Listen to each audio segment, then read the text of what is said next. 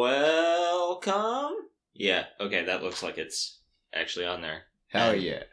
And I already do a lot of, let's say, unholy shit to this audio already, so... Hello, everybody. It is Tuesday. I am Tuesday. And I am Sherman. Welcome to the show. Today, we will be discussing Men-at-Arms, the second book by Terry Pratchett in the Guards series, along with Mort, the first book in the series surrounding Death, the character, in Discworld. So, which one do you want to start with first? Mort, because I read it. Okay.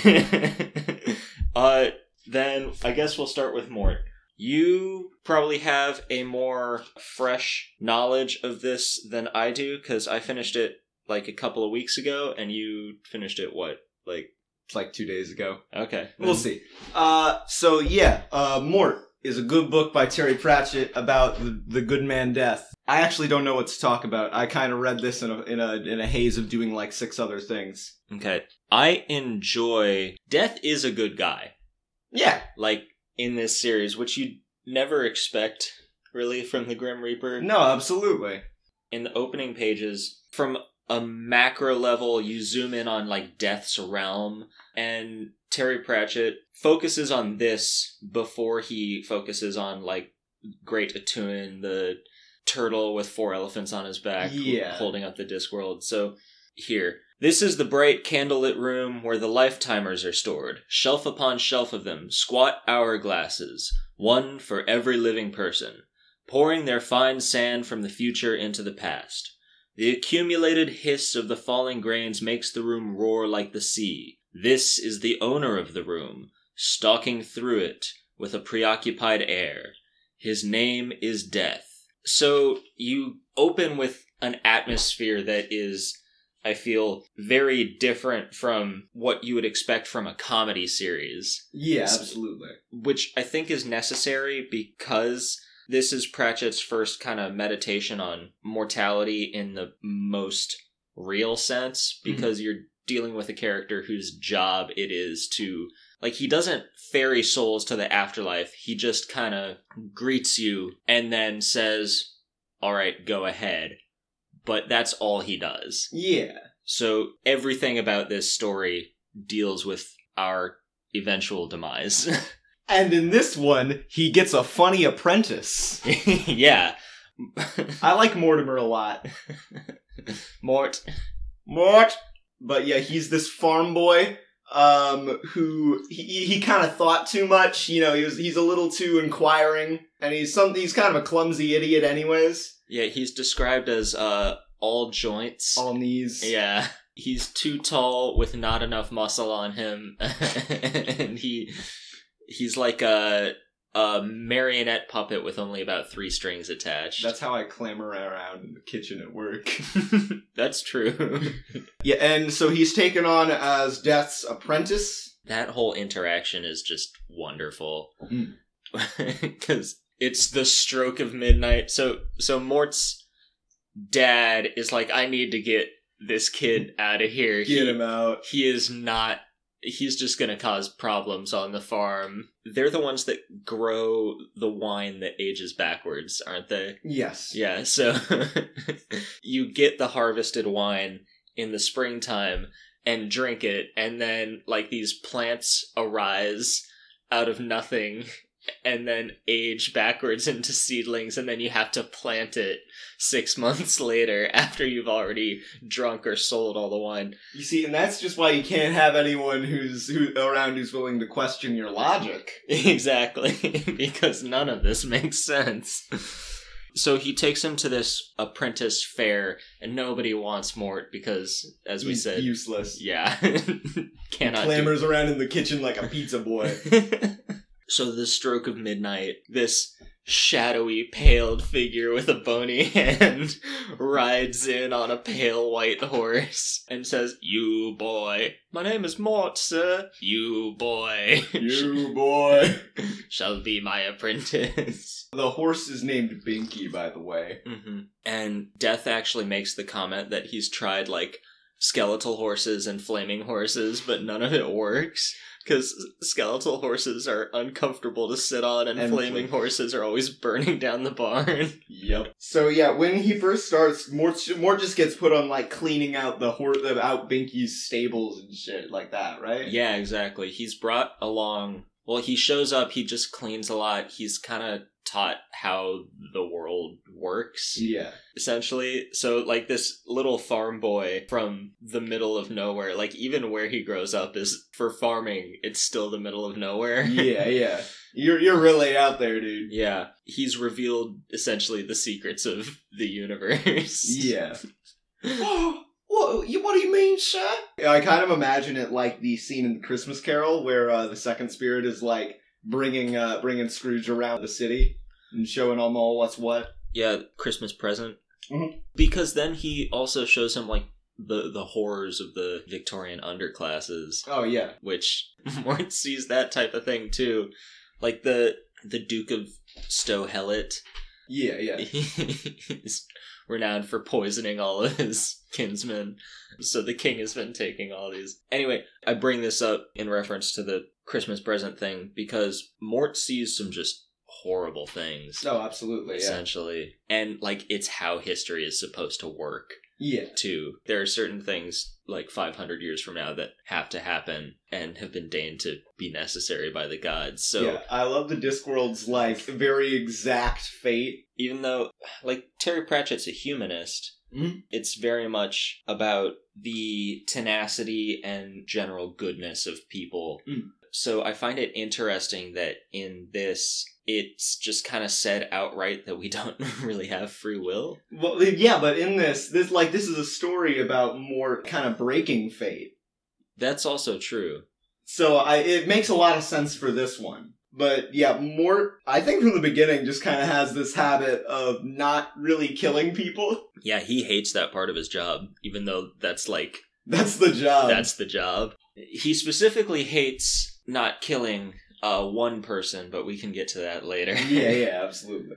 I like the idea of the afterlife in this one. Death just kind of says, you go wherever you think you're gonna go. Okay. Like, deep down in your heart. That's probably what it is. Yeah. Which brings up the question of, well, what if, like, some really horrible people think that they're gonna go to paradise? And Death's like, I don't know. Things tend to work themselves out. So it's interesting that the Grim Reaper doesn't know where anybody goes. He doesn't know about the after. No, yeah, he's like, I mean, that's not his job. Yeah. And it's very much like kind of interacting with a little bit like a hostile system. It's like being on the phone and you're on hold for a really long time and you get like connected to a couple operators that switch you off a bunch of times. That's kind of what the cosmology of Discworld is. You're just on hold with the operator, and that operator is death. Yeah, I can kind of see that. Because his job is to just essentially tell you, tough luck. Yeah, you died. Yeah, his job is just to break the news to you. Yeah, essentially. Because in this world, gods exist only because people believe in them.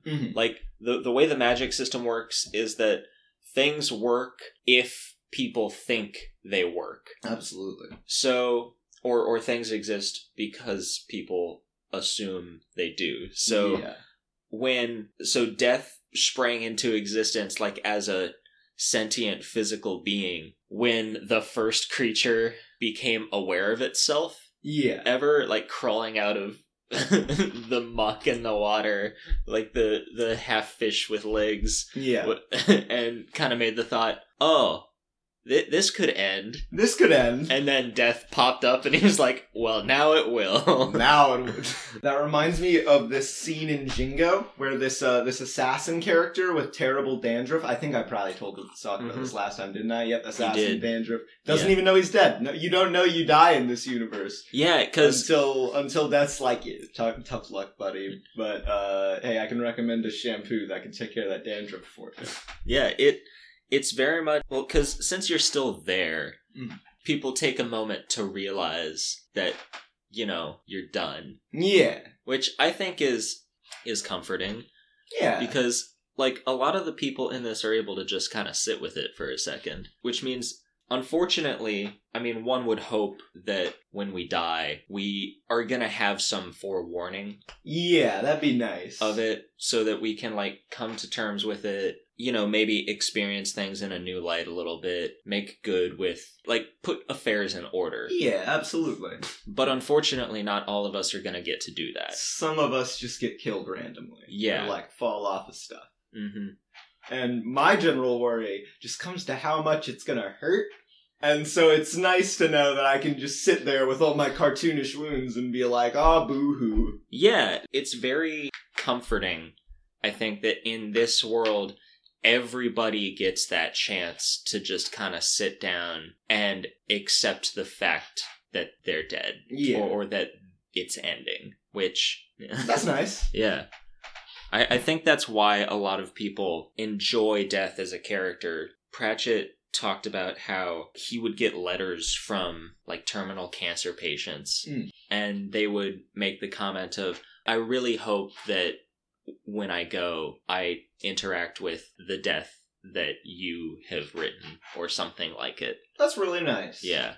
So, the first character that ends up going out, that Mort is supposed to kill, isn't it? It's the Count of Stowe. No, it's... Well, first off, Death doesn't kill anybody. Yeah. He just makes sure that they die. Yeah. There's this wonderful joke in there, and he's like... Because Mort's like, what, you go around killing people? Me? Kill?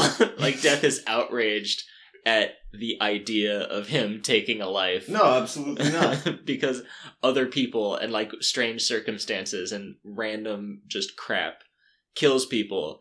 He just makes sure that they die, and he makes the comment, what type of bloody stupid world would it be if people went around killing each other and not dying? That's pretty good. Yeah. So the first person, like, on his own, or just generally? On his own, On his own, it's the head monk of those, like, silent listeners. Oh, yeah. The guy that is just reborn all the time. Yeah. Oh, and and he's killing him. Yeah, so... Or making sure he dies. Yeah, so there's this monastic order of silent listeners, and their leader is always reincarnated, and he always gets reincarnated to the same village. Yeah. So the monks always, like, come on down, find a child that was born, like, a few years ago on the very day that that the last guy died. So every time this dude dies, he remembers that he's died a bunch of times. Yeah. And he meets death like an old friend, and he screams at the top of his lungs. He screams at the top of his lungs, and he's just like, I can finally speak and talk to someone. He's like, oh, it'll be great when I go back. he's like really jaded about it. I mean, yeah, I'd be pretty tired of silent listeners if I was the infinitely reincarnating guy. Yeah. And then the next one's the witch. I don't remember anything up until when it gets to, like, the assassination plot. Okay. But what happens to the witch? So when you're in this universe, when you're a wizard or a witch or a magic user in general, I mean, it's not really mutually exclusive in this one. Yeah, you get your finger on the pulse of reality. Mm-hmm. So you kind of, at some point, you just get a feeling, and suddenly you know the exact moment you're gonna die. Yeah. And you can, like, plan it out to, like, the minute. Yeah. So Mort shows up to this witch, and she's put out hay for Binky to chomp on. And she's she's comforting Mort. And she's the one dying. She's like, no, it all works out. Don't worry about it, boy. Don't worry, young man. Yeah. Well, everybody calls him boy, and he's constantly saying Mort. Like, yes, I know I'm gonna die. After her, it's Kelly, the princess. I had been reading that as, like, Keely, kind of like the dwarf from The Hobbit. Feely, Keely, and Ely. Feely, Keely, oin, groin. Yeah, so she's supposed to be assassinated. She gets assassinated. Well, yes, she is assassinated. But Mort doesn't do his part, and so people go around killing each other. and don't die. Yeah. And this causes a little problem in reality. I love how, like, reality of Discworld seems very, like, not to be reductive, but video gamey, almost. Yeah. In that it has, like, a very stiff internal logic that everyone follows. And so, like, in this specific example, the princess is dead. Mm-hmm. Or, should be. And everyone treats it as though she is. That's why I said that fate is so angular in this world. Yeah. Everyone she hires a royal reminder, or appoints a royal reminder, to remind everyone that she's alive. The torches of Stow Healit are illuminating pictures of her. But everyone just keeps, like, unless sat down and convinced otherwise, they will just treat it as though she is dead. Yeah, people find themselves, like, wearing black and crying randomly. Yeah. Or, preparing funeral feasts, but not knowing why. The Duke of Stow Healit, who is the one that had to get her assassinated, he also killed her father. Yeah. Which is one of the first people that Mort sees die. He's like, I was expecting poison. Didn't expect the old arrow to the heart. It's always the old arrow to the heart that gets you. Yeah, the Duke of Stow Healit is like this sadistic torturer, but he's the one that's going to unify all of these plains kingdoms, and important stuff has to happen like 500 years from now because of that. So this dude has to be king, despite being a massive asshole. Yeah. I mean, that's pretty on board for being a king, though. Yeah, kings suck. Yeah. Mort doesn't, though. Nah. I like that kid. I wish I had as many knees as him. Yeah, he's got to have, like, at least 5 of them. Oh, yeah. Every time he walks in this novel, it's just like a Zdislav Baksinski painting in my head. I actually I don't think I'm familiar with... Zdislav, he's a really awesome painter. He just makes the most fucked up, surreal art. He's dead now, but you spell it, Mayor artist? Yeah. Okay. Zdislav. I'm really good at writing his name because I play with a lot of AI art generators. Okay. And I used him a lot since his art is so recognizable. If you type in an AI prompt and add, like, in the style of Baksinski or anything else, but it works especially well with Baksinski. Oh, yeah, I'm familiar with this stuff. Yeah. Okay. The one with the flutist with all the knuckles. That's kind of what Mort's legs look like. Yeah. All of them are named Untitled, though, so the listener doesn't know what we're talking about. Yeah, look up The Nightmare Artist. You'll get it. Yeah. No, because he survived World War II in Poland, didn't he? Yes, he did. So a lot of his art reflects that, I would say. Yeah, you get a lot of that one. Like this, like a million corpses shuffling into a mouth. Well, oh yeah, I thought they were coming out of it for some reason, like a spew. But also it looks like the way it is painted, you can't really tell what it is, and so all of the, like, starved out limbs start to look like insectoid arms. Yeah, or this one, it's a soldier's face, and you can tell there's a helmet here. Baksinski wouldn't really, he'd be like, well, it's not anything. But I love the way he does his textures, like on this face here. It looks as though it's like a mosaic of a bunch of, like, pasted in paper, as well as a painting. Or what it reminds me of, like, it's a mix between bones but fossilized into catacombed cavern walls. I was gonna say, it looks kind of like a cliff face, because the way it's painted, up here, it's kind of painted to have the dimensions of a face. But down here, it's completely flat. Mm-hmm. But the texture, I think it implies, like, a couple geometric, like, edges out. Yeah, it's almost like it's emerging from, like, this veil of mist. Yeah. This one's just a big tree. It's a weird tree, though. It's a weird-ass tree. Weird moon. Well, I mean, this is obviously, like, the gore and skeletons of it, but it could also be grass. Yeah, I was gonna Yeah. say it looks as though it's kind of like a grassland or like some kind of foliage. I mean, it's bright blood red, Mm-hmm. and then like spindly spiderweb crescent moon. It echoes the shape of the crescent moon right there too. Yeah, exactly. Just kind of like emerging. Check this artist out. He's wonderful, haunting. All of his work is kind of disturbing to look at, but it's very important stuff, I would say. Absolutely. Makes me feel kind of greasy on the inside. Yeah. In a really good way. Yeah, it makes you feel uncomfortable to look at, but... Oh, wait, one more before we go, but get a look at this. Yeah, look at him groove. Man, I can't even tell how many arms he has. Oh, no, it's just 4. It's the regular amount.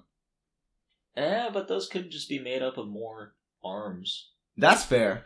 Yeah. I think that can be assumed that the basest molecules in Baksinski's world of painting are just like arms and spider webs. Yeah, I can see that. That's my favorite thing to do when it comes to any surrealist artist is like reduce it in your mind down to like the molecules that make it up. I mean, sometimes you just have to. Oh, yeah. Because, God, I'm a huge fan of surreal art. Some of it is incomprehensible. Oh, yeah. As a whole, you just have to look at the individual pieces. All right. Mort. Oh, as an aside, I was looking this up the other day. Do you mind if I go on? Oh, no, yeah, tangent? I'm fine. You've seen Curious Archives stuff. Yeah? Oh, yeah. Codex and Versus. I did watch that one. Yeah. Well, that is a really incredible world. Mm-hmm. Some of that art gives me similar vibes as to Baksinski, just from the more out-of-time, weird stuff like the nightmare creatures and... Oh, absolutely. Yeah, like the ones that live on the moon or something. Yeah. Everything from this world is really cool. It goes about magic in a lot different of a way than I normally see. Mm-hmm. I love that cow with like the halo. That's also just kind of like a nose ring coming out of the side. Its temples. I really love the picture of the, like, what were they? The librarians? Yeah. I want to watch this video again. I've got to just go in and read more of the actual work. Oh, yeah, for sure. Anyway. Yeah, check out Baksinski. Check out Codex and Versus. Yeah. I think Codex and Versus probably appreciates the shout-out more. Probably. Baksinski is... not alive. Yeah. His later stuff I don't think was very good. He did a lot of digital art later in life. Yeah. That was kind of just like photo collage. Yeah, but... Interesting, but, if you're too old to paint, or... It wasn't that. He was, like, experimenting with new technology. I just don't think digital art as a artistic expressive form, I don't think the technology had developed far enough yet for it to be really transformative. Yeah, for sure. Because that was still in the days of, like, really, really janky CGI. Yeah, I've seen some of his digital work. It's interesting. It's not as, I think, impactful. It just doesn't have any of the same texture to it. Yeah, because, in 95 you couldn't. Yeah. Best you could get was, you know what? You had, like, Windows 3D Movie Maker back then. I bet he could have done something pretty great with that. Oh, God. But, yeah, that was still in the days where you had to just essentially go in and hand create every little bit of... There was no simulation, there was no rendering, nothing. You had to physically do all of it. Okay. So, yeah, we had just started talking about Kelly, yeah. Klee. Let's see. And so we mentioned Cutwell, the Royal Reminder. Where the hell are we? Death doesn't know that Mort messed up. Right. So, yeah, he uses Mort as his replacement so he can go kind of have a vacation. Yeah, which he hasn't had in 1,000 years. And so he just goes to Ankh-Morpork and starts drinking, and he's just kind of like the common tourist. He finds sublime happiness as a fry cook. Yeah. As a very fast, short-order cook. Yeah. I could murder a curry.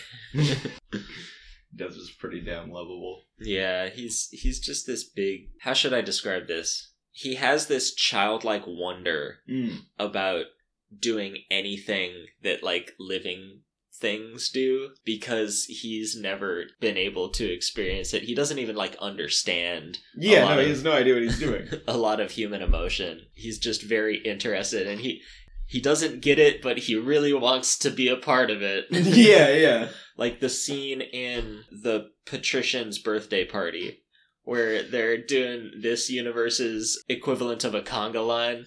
No, yeah. And so there's this lord, and then there's death, and then there's a dragon, and then like the rest of the conga line, like a swamp dragon. And death is just interrogating the guy in front of him. He's like, what are we doing? Oh, we're having fun. This is fun. Yes, aren't you having fun? We are having fun. Yes. This is fun. I am having fun. And then the dragon's like, I need to get out of here. Death is just like me.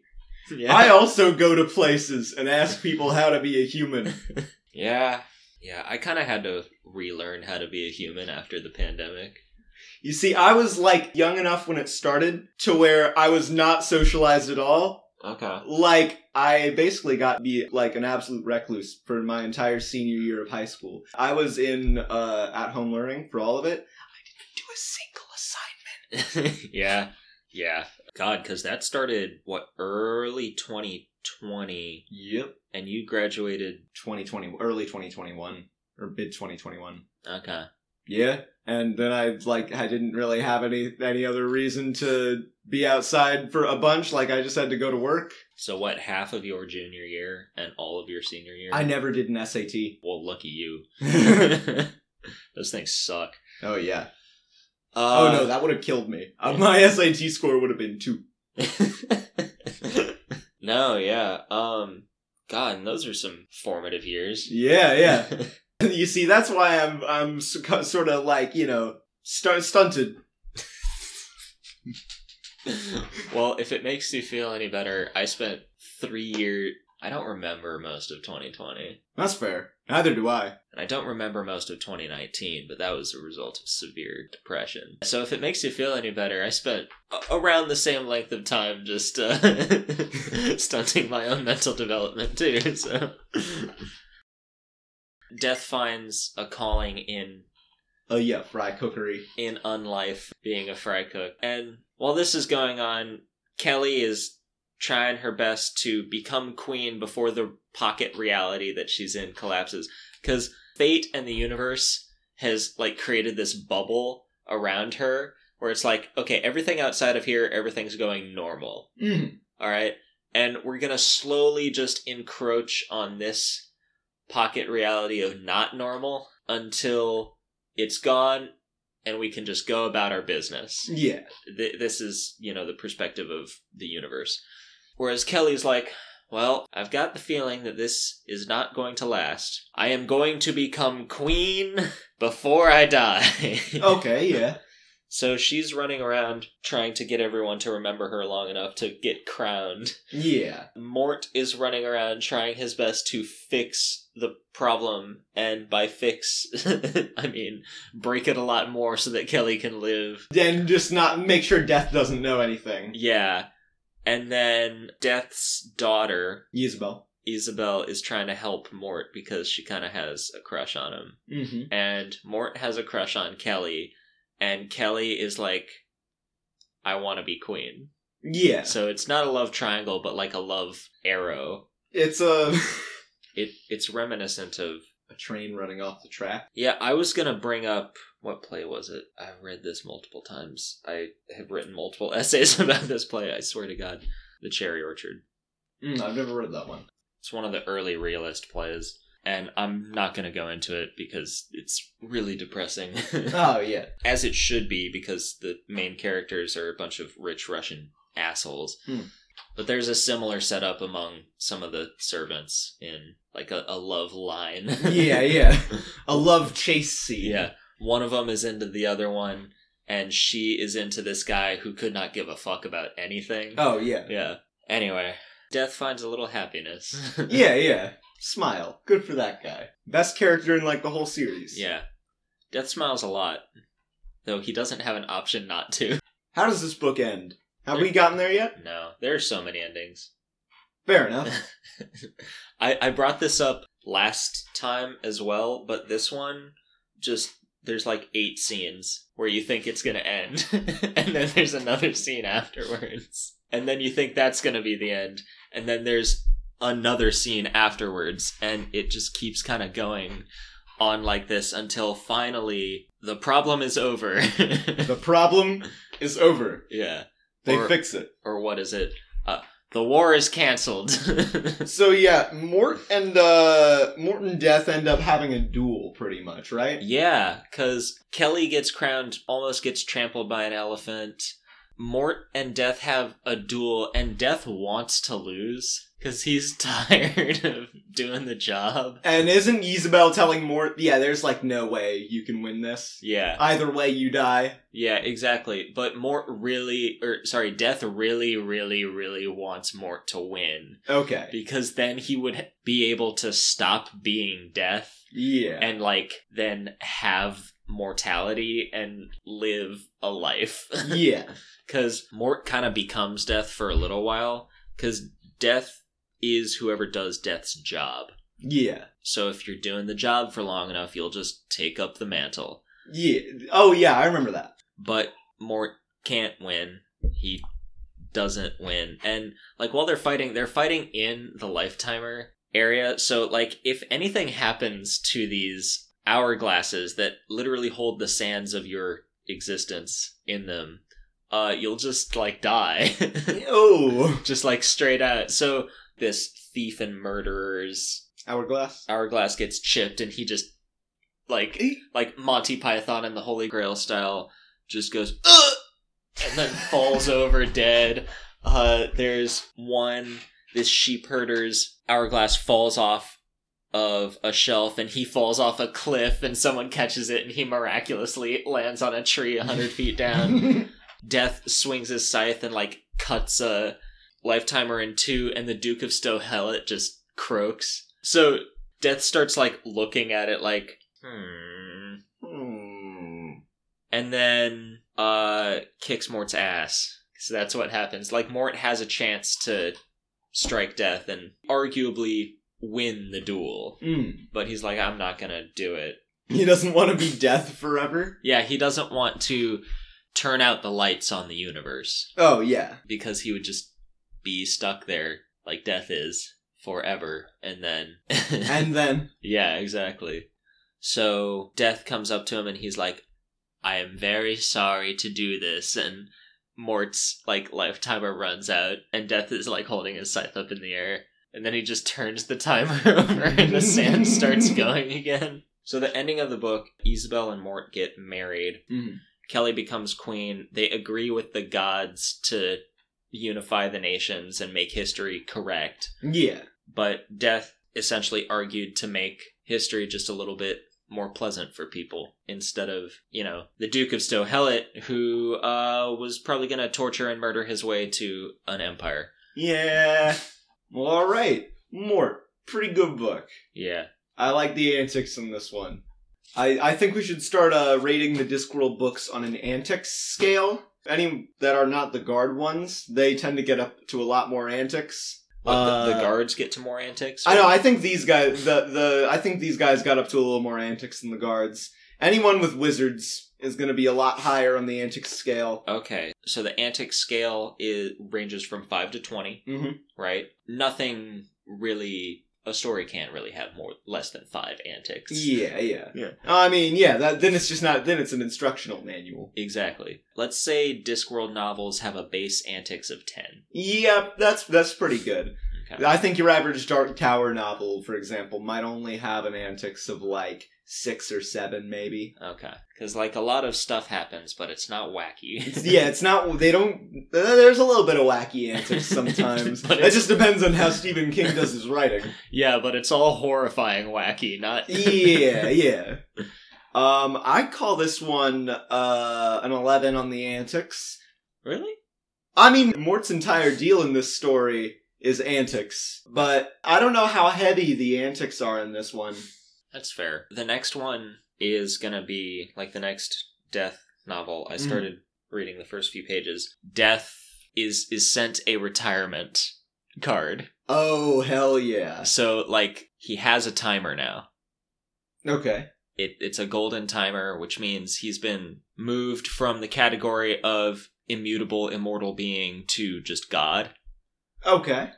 And all gods have lifetimers. The amount of time they have left generally fluctuates, depending on how many people, worship them. Oh, yeah. But Death gets this tiny little timer that is very quickly running out of sand, and he's super excited because now he's gonna die. Hell yeah. So he can finally live. I think that one's gonna be more antics ridden. Oh, yeah, absolutely.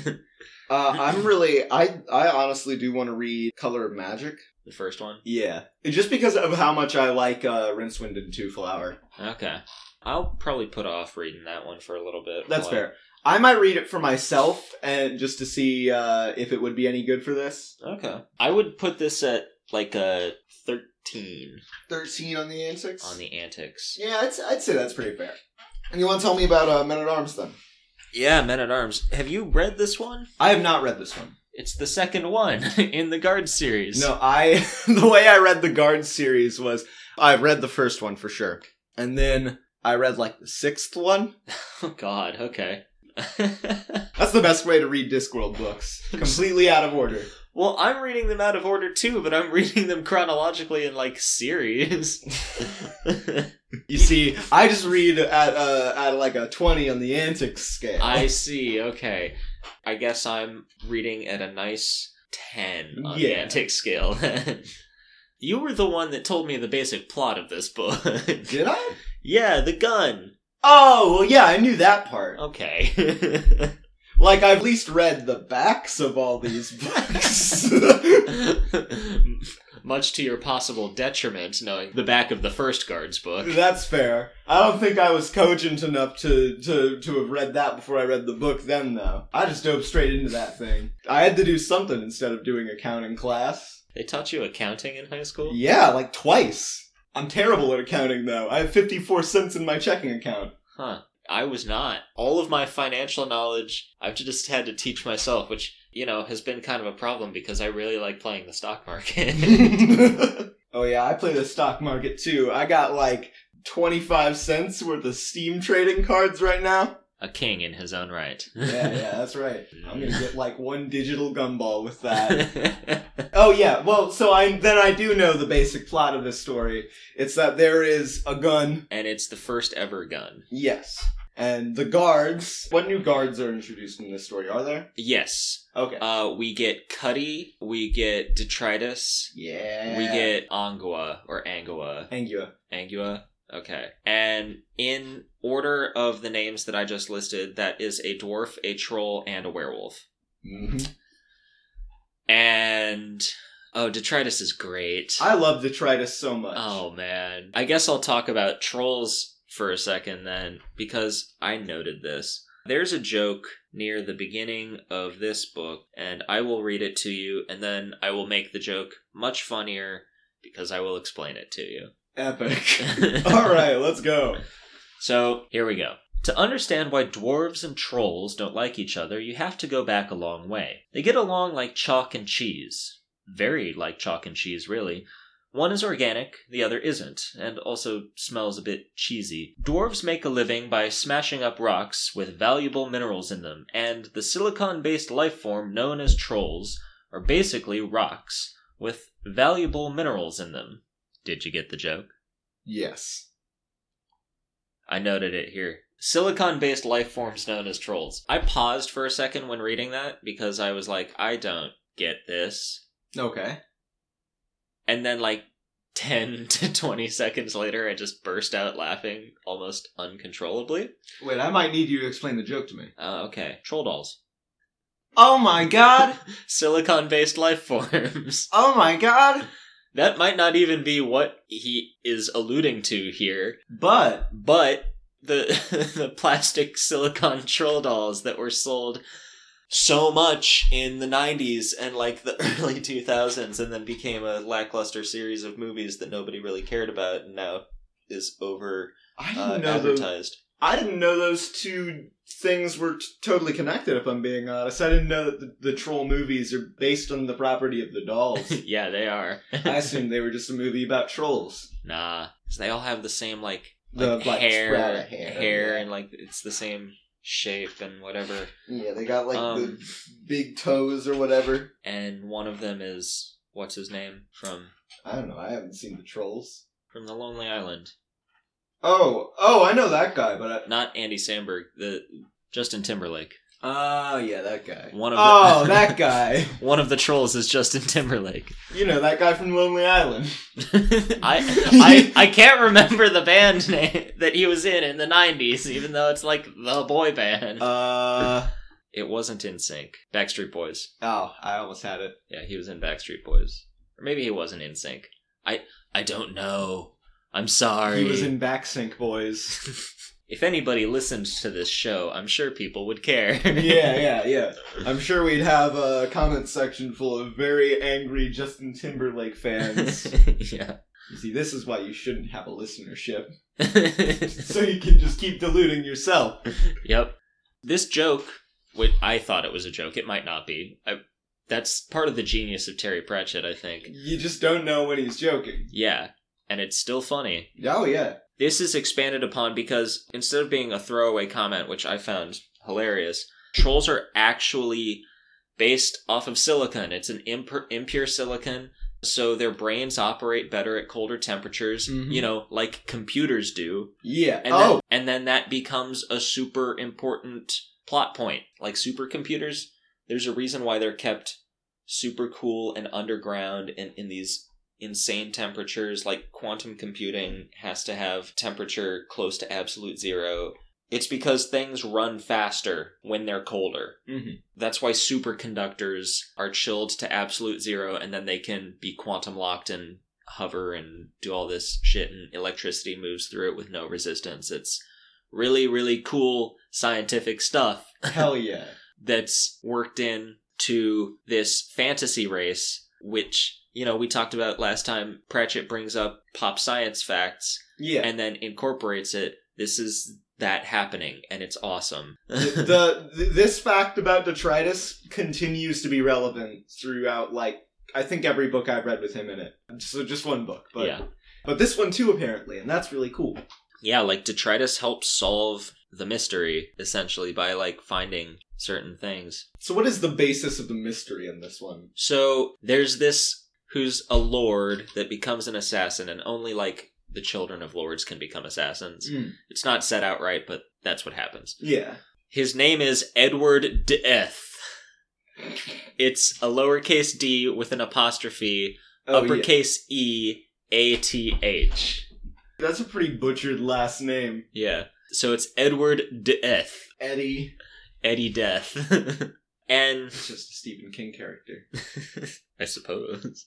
Sounds like it. Yeah. Eddie Death becomes obsessed with this idea that the ruling family of Ankh-Morpork survived, and there is an heir to the throne walking around the city as a guardsman. Because he has traced Carrot's lineage back to the last king of Ankh-Morpork. Also, that king sucked in a similar way that Balazar from Dark Tower Drawing of Three sucked. Yeah. Oh, like the same way Stephen King, the Stephen King thing he does, where he just makes the bad guy a pedophile. Yeah. Oh, really? Yeah. Damn. Did you not notice that? I did not. Well, I didn't read this one. Remember? Oh yeah, it's a throwaway thing. Carrot is like the last king. I saw an image, painting of him once. He was king name, the Caring, and in the painting is surrounded by children. And Vimes just makes the comment, well, yes, he was very fond of children. No. Yeah. And then the kings were overthrown and whatever. Anyway, Carrot is the heir to the throne. Okay, I do remember that. Carrot does not like this. Yeah. That kind of aligns with his personality pretty well. He's like, people shouldn't listen to me just because I'm Carrot. Even though people listen to him just because he's Carrot and everybody likes him. Fair enough. So Edward Death makes this harebrained scheme to cause an uprising to be able to put Carrot on the throne. And we're essentially told his plan, straight out. It plays out like an episode of Columbo. Mm-hmm. Until it doesn't. Of course. Yeah. Have you watched any Columbo? I'm familiar with the setup. Okay, yeah. In every episode, you watch the crime happen. Oh, okay. Like the first 10 or so minutes, you watch the bad dude commit the crime, and like you see every detail of how he goes about it. And then Columbo shows up, and he has to figure out the crime. And there's this just wonderful dynamic of us knowing that this guy is guilty and watching Columbo break down the criminal's story and facade. Okay. It's really cool to watch. No other show, I think, has done it. Or if they have, they haven't done it in the same way. And Columbo's great because he gives the appearance of the disheveled, like, incompetent, stupid absolutely. cop. Yeah. He has, like, a tie that is always tied incorrectly and it's always loose. Because, like, the back bit of the tie that you use to, like, cinch it up is, like, longer than the front bit. Is longer than the front bit. Even though the tie is loose. And he's very frequently got a stain on it. He's always, like, smoking. He drives around, like, this beat-up old car. He wears, like, the trench coat and his suit is unbuttoned. And he looks like if the word disheveled was a personification, it would be Columbo. But he does this to, like, throw people off. There's this gag that he'll constantly do, and he's like, oh, yeah, thank you. And then I'll walk away, and when the person is thinking... one more thing. Yeah, one more thing. He does that all the time. And they do that twice in this book.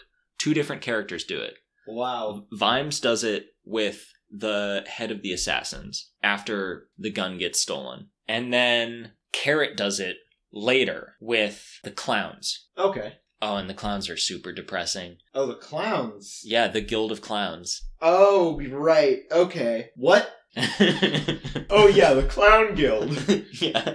Comedy is a very serious matter, you know. Of course. Yeah.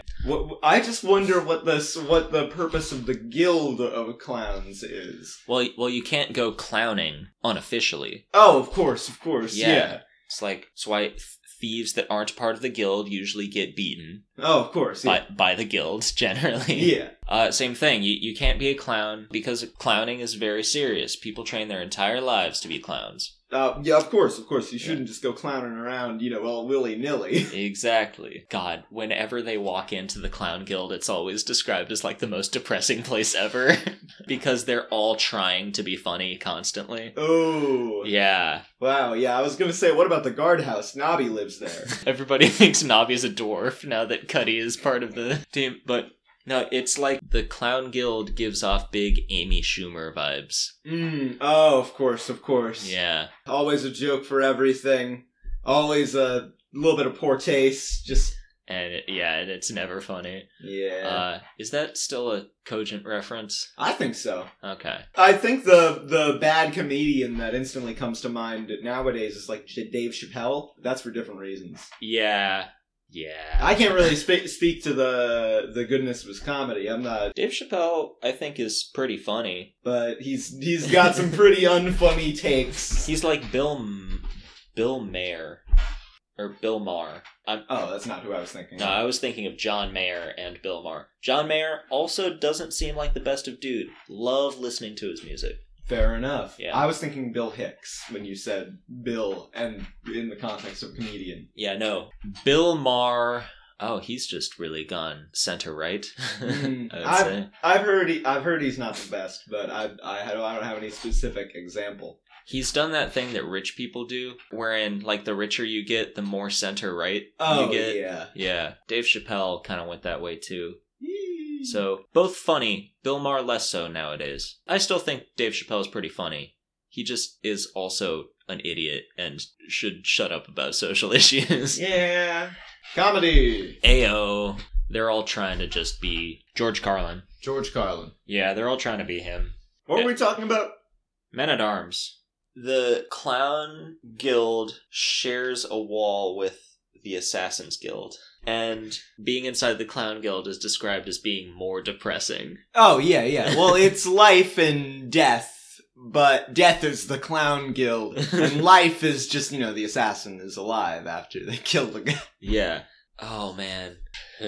I would not want to hang out in the Clown Guild. No, absolutely not. It's all water squirting out of fake lapel pins and pies to the face and big ol' shoes. The clowns think that their painted face is their real face. Wow. Yeah. I would league up with the Assassin's Guild, like, before I even walked in the Clown Guild's door. Yeah, that's an important plot point. Clowns only see each other as what their painted makeup face is. Is the murderer a clown in this one? I mean, I imagine it's Eddie Death. It's Eddie Death. Edward Death steals the gun, dresses up as a clown. So kills a clown, dresses up as that clown, and since clowns only see what the makeup is, and they can't imagine anybody putting on a clown's makeup. Oh, yeah. Because that would be like ripping their face off and putting it on to their own face. No, yeah, that'd be absurd. Yeah. Eddie Death is able to walk in through the front doors of Clown College wearing wearing Beano the Clown's Not Beano! face, cut a hole in through the wall into his own room in the Assassin's Guild. Alright, put on his assassin clothes, walk out, blow a hole into the museum that houses the gun, steal the gun, walk as an assassin, go into his own room, go back into the clown school, put on the makeup again, walk out as a clown, and escape scot-free, and then go on a killing spree. How? You got a messenger from the king today. He says you need to show up to the palace as Pendragon and, I don't remember what the scene is exactly, but that's very akin to the plot of Howl's Moving Castle. Except opposite. It's not some guy who's two different guys has to be in the same place. It's just a horrifying web of places and guys. Yeah. Oh, man. Then there's Bofo the Clown. Bofo these nuts. I was gonna say it if you weren't. Beano these nuts. So Bofo is the one that helps Carrot kind of crack the case. Yeah, the patrician tries to get Vimes to investigate, even though the assassins don't want Vimes to investigate. No, yeah. And they come to the patrician to tell him, hey, we'll handle this. Don't let Vimes investigate. And the patrician is like, I know exactly how to make him not investigate. I'll tell him not to investigate, but it's off limits. Knowing full well that every time he tells Vimes not to do something, Vimes does it. Because with gusto. With gusto, because he was told not to. But the patrician goes a little too far. He tells Vimes not to investigate too hard, so Vimes actually just gives up and enters into this fugue state of alcoholic depression. I don't think I've ever seen one of the patrician plans work like that before. Yeah, but in doing this, it actually makes Carrot really want to investigate. So... I've got to get Vimes out of this depressive state. I'm gonna solve the murders. It's like that image, you used the wrong formula but got the right answer. Yeah, exactly. So Carrot is running around with Angua, and Detritus and Cuddy make amends, because one's a dwarf and one's a troll, and they hate each other. I'm sorry I hit you with a pickaxe. I'm sorry I hit you with a war club. Yeah. There's a whole lot about race and ethnic integration in this book. Oh, absolutely. I don't know if all of it lands. Really? Yeah. Fair enough. Does anything stick out as particularly having not landed? No, there are a lot of times where they're like, a copper is a copper, and he or she is different than whatever, like, race or ethnic background they come from. And there feels like some kind of statement there, because Cuddy starts making comments about how you can't trust dwarves. Because he is a dwarf, and he's like, they'll bite your kneecaps off. And Detritus, who is a troll, starts making comments about how trolls are stupid and violent and worthless. So I don't know if that's a comment on, like, how police act towards minorities in general, like how, despite even possibly being one of those minorities, or if that's a comment on how stupid racism is. I don't know. Sounds a lot like the first thing you said. Yeah, that's how it read to me. Not read. I didn't read the book. I'm not trying to take credit for something I didn't do. I don't know. Carrot makes comments about how he just doesn't trust like the undead and vampires. Yeah. All right. So where were we in this one? You had just gotten through the Machiavellian workings of this dude costume switch habit. Yeah, and then a bunch of murders happen. Of course. And then eventually, spoilers now. Spoilers! Eventually, Cuddy and Detritus, and then they bring Carrot, find Edward Death's body. Oh, come on. I haven't read it yet. He's just dead in a sewer. Oh, damn. Okay. Yeah. Now it's a real mystery. Yeah. So this is the point where it's no longer playing out like Columbo, because the dude we saw do the crime is dead. Yeah. And crime is still afoot. Do they find the gun with the body, or is the gun's gone? The gun is gone. Okay. And Death has been shot. Or Edward Death. Okay. Has been shot. I was like, oh my god, they killed Death? No, my boy. That would be terrible. They can kill Mort, but... Mort very nearly dies a few times. That sounds about right for his deal. But no, Edward Death is found ganked. Yeah, ganked in a sewer. Yeah.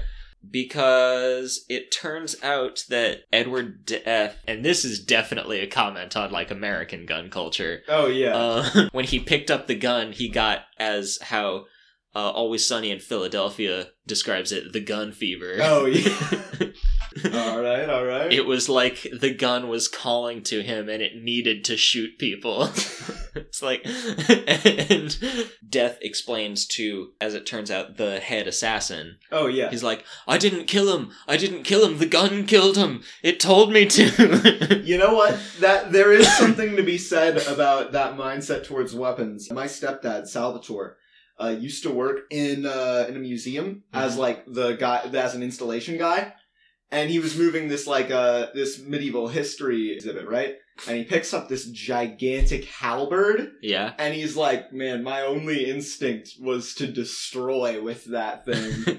That kind of power, it has an influence over you. Yeah, like, it turns out that the guy who's been just killing people, most of them, has been the head assassin, Dr. Cruces. Yes, character I'm very familiar with. Yeah, he was a minor character in the first Guards book and then dies in this one, so... Oh, okay, alright. Yeah. So Dr. Cruces, he describes having power in his day job, which is being lead assassin, but with the gun in his hands, he's like sitting on this rooftop, aiming down the sights of the patrician. He's like, with the gun in my hands, I'm a god, you know, which... Of course.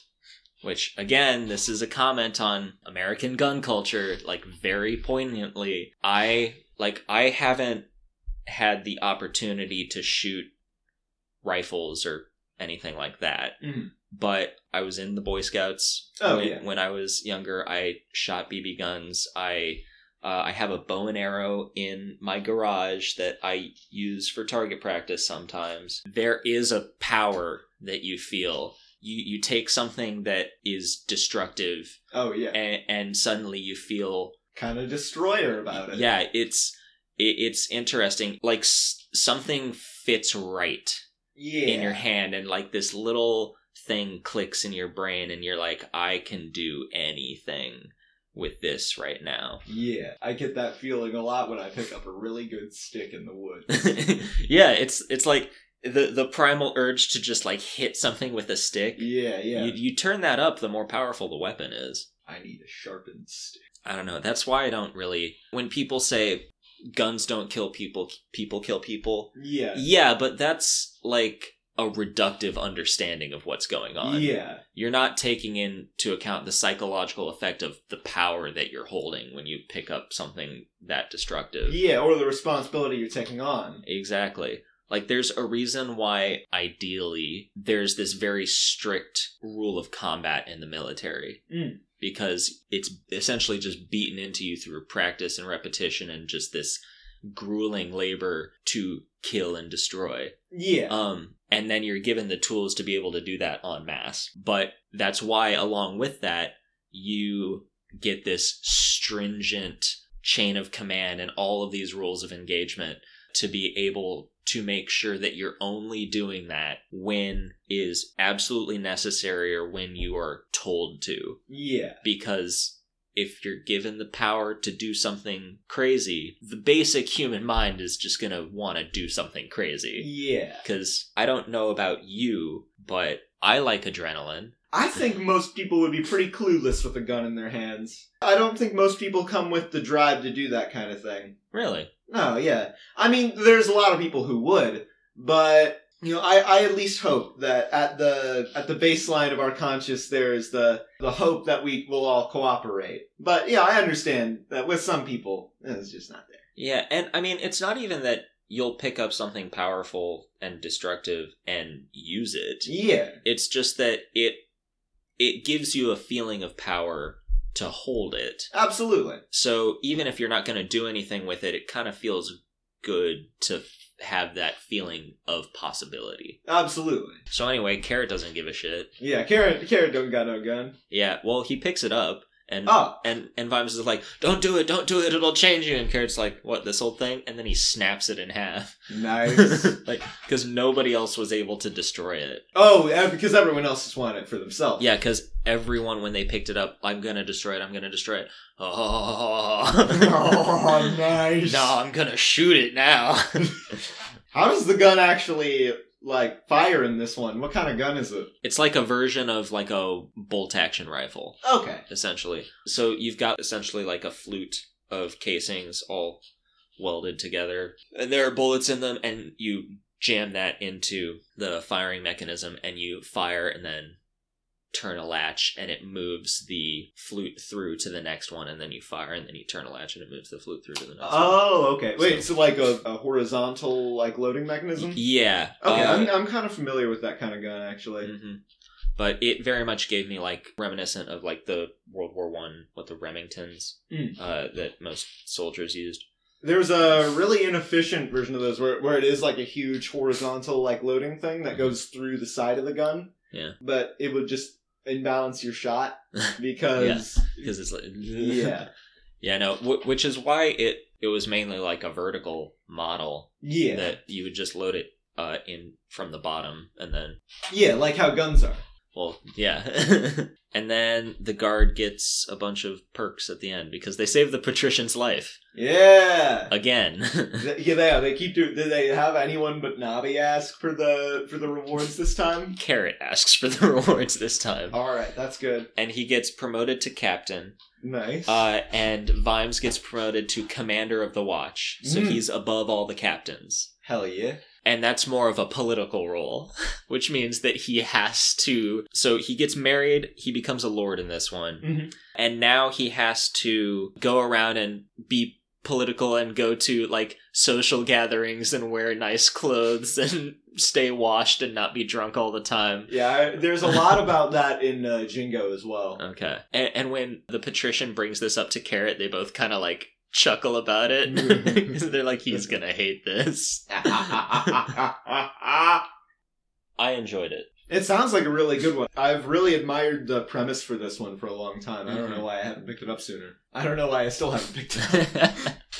The only reason I read most of this in the space of 3 days, the only reason why I didn't was because we postponed recording this. Yeah. And then kind of wanted to make some progress in the Wheel of Time. Of course. So I just was switching back and forth between this and that. This episode should be titled Bofo D's Nuts. God. Or Beano D's Nuts, whichever you prefer. This has been the show.